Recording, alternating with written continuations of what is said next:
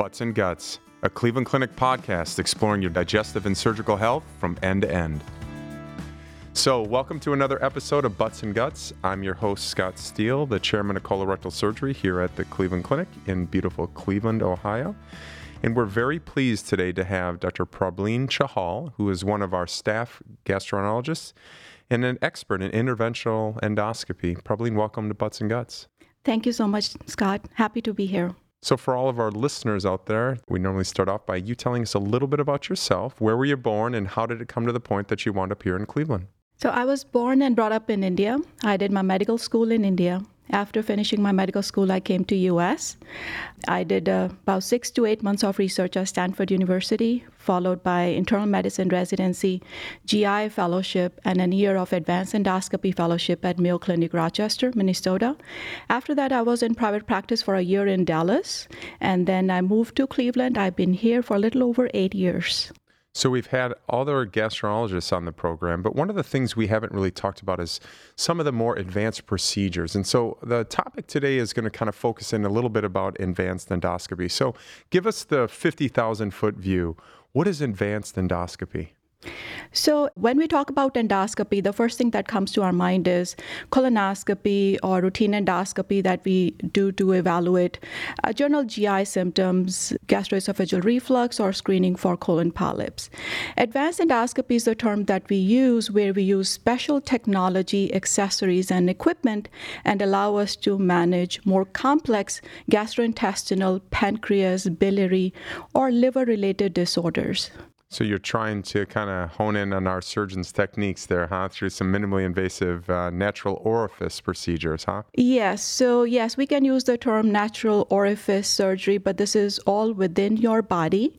And yes, so this is a little bit cutting into surgical turf. So we do manage a lot of conditions which were historically managed by surgery, all by interventional radiology. That's extremely exciting, especially because it eventually relates to having a decreased percentage of complications and pain and everything else, and we'll get into that. So you're an expert on interventional endoscopic ultrasound. So let's talk a little bit about that. What are some applications of interventional ultrasound? What is it? So interventional ultrasound, when we talk about EUS or endoscopic ultrasound, this technology has been with us for over 40 years. Historically, it was more of a diagnostic test. But since past 10 to 15 years, we have transitioned into what we call as a therapeutic or interventional EUS. So we use endoscopic ultrasound for more common reason. For example, somebody who has a mass or a growth or a lesion in the gastrointestinal tract, starting from esophagus, mediastinum, stomach, pancreas, bile duct, gallbladder, enlarged lymph nodes, rectum, outside the rectum. So those areas are easily accessible and visualized by endoscopic ultrasound and allow us to do biopsy for confirmation of diagnosis. But more recently, we have pushed the envelope where we can do bile duct or pancreatic duct drainage procedures in somebody who may have had failed ERCP or they have surgically altered anatomy, which is not easily accessible with routine endoscopy. Managing pancreatic fluid collection, so this is the most favorite approach where the expertise is available. Managing abdominal fluid collections, abscesses, postoperative fluid collections, what we call as endoscopic ultrasound-guided angiotherapy, so treatment of gastric varices, esophageal varices with EUS guidance. Creating what we call as transluminal access, so somebody who may have had gastric bypass and they need biliary or pancreatic procedures. That's a long route for routine endoscopy. So with the EUS, we can create a fistula between the pouch and the gastric remnant, and that allows us to perform endoscopy. Other applications include celiac plexus block or neurolysis in somebody who may have had chronic pain or pancreatic cancer-related pain. So it's creating gastrojejunostomy. That's another new exciting development. So we can manage gastric outlet obstruction, most of the times from malignancy, endoscopically. Wow, there's a lot to unpack there. So let's roll it back just a little bit. So a couple of things that I heard in there. Number one, we're talking about masses and cancers and potentially getting a biopsy, but procedures that used to have a major operation that would result in a prolonged hospital stay, you're now able to tackle through these advanced interventional endoscopic techniques to include the endoscopic ultrasound. So When does the doctor get it to you in order that you can then intervene? That's an excellent question, Scott. I think there is still an opportunity for raising awareness about the applications of endoscopic ultrasound. They have expanded exponentially within past decade. So if you have any issues pertaining to gastrointestinal tract, pancreas, bile duct, gallbladder, rectum, outside the rectum, I think it's probably, you won't be wrong in asking, is this something that requires endoscopic ultrasound? But more specifically, if you have any abdominal fluid collections or if pancreatitis is complicated by pancreatic fluid buildup, what we call as a pseudocyst or necrosis, I think the procedure of choice nowadays is endoscopic ultrasound guided management. So ask your doctor if you have a local expertise available or get yourself transferred or referred to center where this expertise is available. We had a patient recently referred to our hospital who had post-operative abscess right under the diaphragm. That's a very tricky location to access with percutaneous catheters by radiology. That was attempted, that ended up with punctured lung. So patients were transferred here, and that's an area which is very easily accessible with EUS guidance. We were able to go down and empty the abscess through the stomach, and patient was discharged home second day. So whenever you have any kind of abdominal fluid collections, you have problem with the bile duct where the endoscopy was attempted and it was unsuccessful. You have surgically altered anatomy where the access to the bile duct or pancreas may not be easy. Instead of thinking about surgery or interventional radiology, I think it's reasonable to talk to your doctor about referral to center which has EUS expertise available. Again, exciting stuff, especially the part about the fluid collections in tricky places. So let's hone in a little bit more things just to clarify and just to point out. I'm somebody, I got gallstones. I get pain after every time I eat. Do I need an endoscopic ultrasound or will a normal ultrasound suffice? I think for gallstones, particularly for gallstones per se, normal ultrasound is sufficient.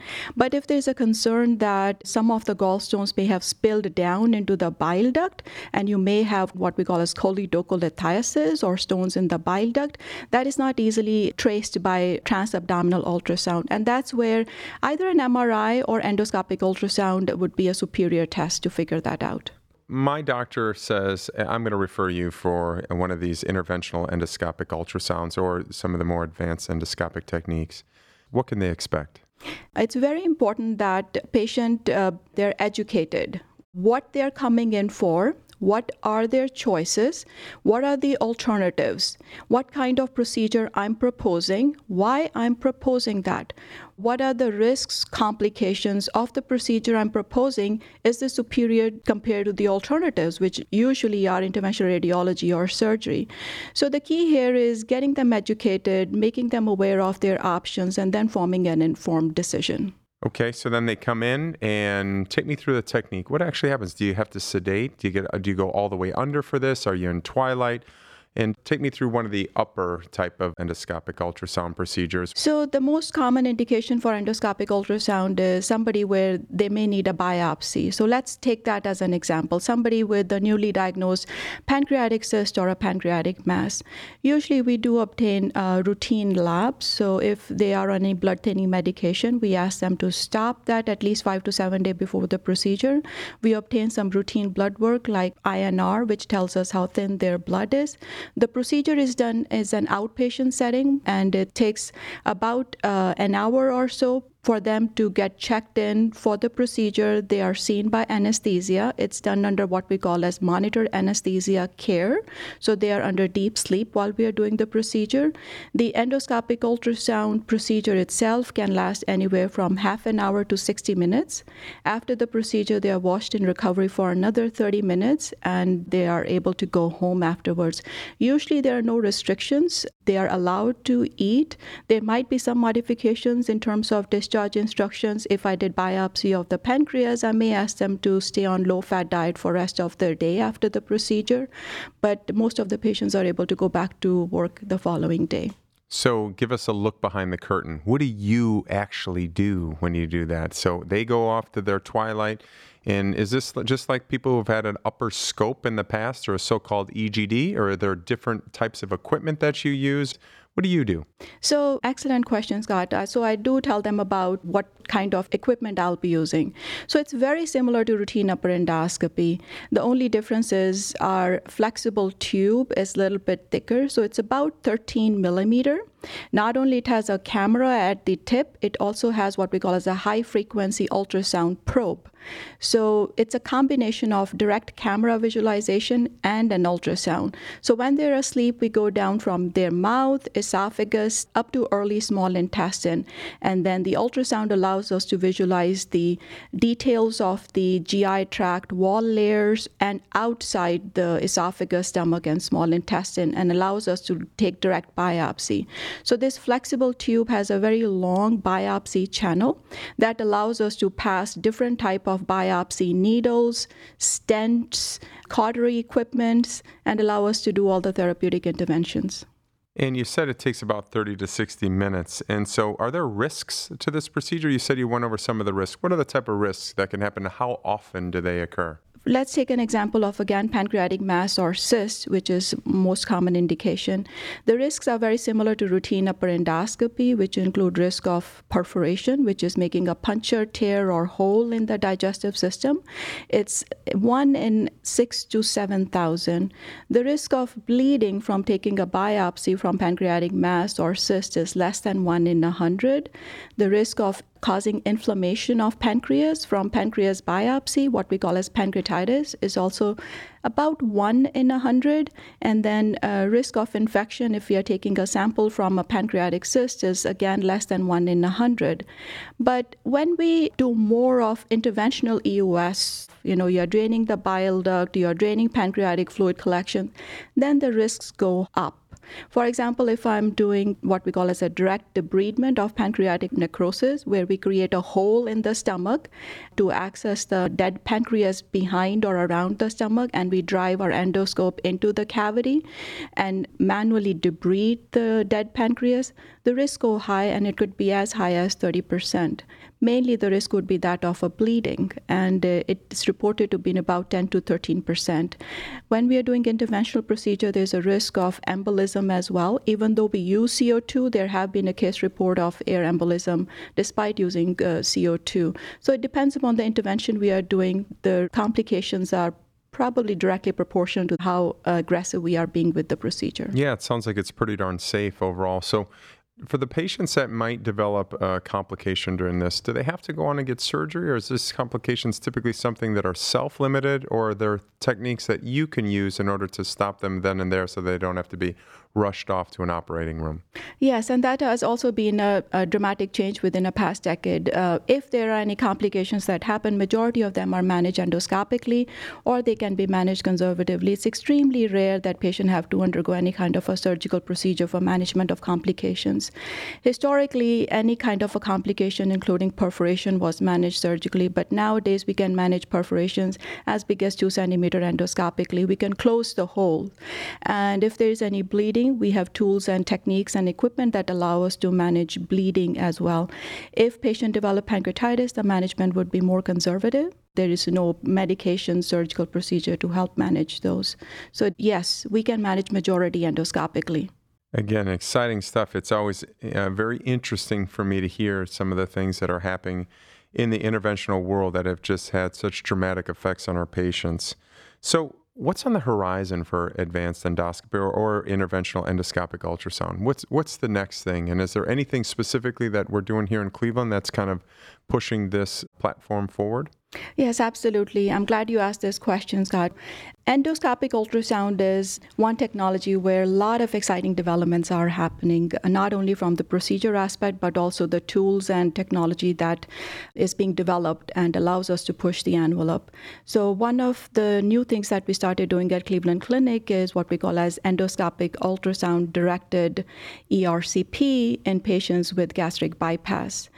Patients who have had gastric bypass, about 10 to 15% of them may go on to have problems with the bile duct or pancreas. They may have stones, or bile duct may not drain properly, or they may get pancreatitis episodes that require a special type of an endoscopy called ERCP. But because of the bypass, access to the area where bile duct and pancreas opens is not easy. It weighs down. Historically, we would use a technology called balloon endoscopy, but the success rate of balloon was only 60%. And with EUS, we are able to access the gastric remnant by placing a lumen opposing metal stents. These are dumbbell-shaped stent. They open up to about 15 millimeter in diameter, and we place one end of the stent in the roux limb or gastric pouch, and second under ultrasound guidance into the gastric remnants. So basically, that allows us to recreate their normal anatomy, and now we can easily perform ERCP procedure and open up their bile duct and pancreas.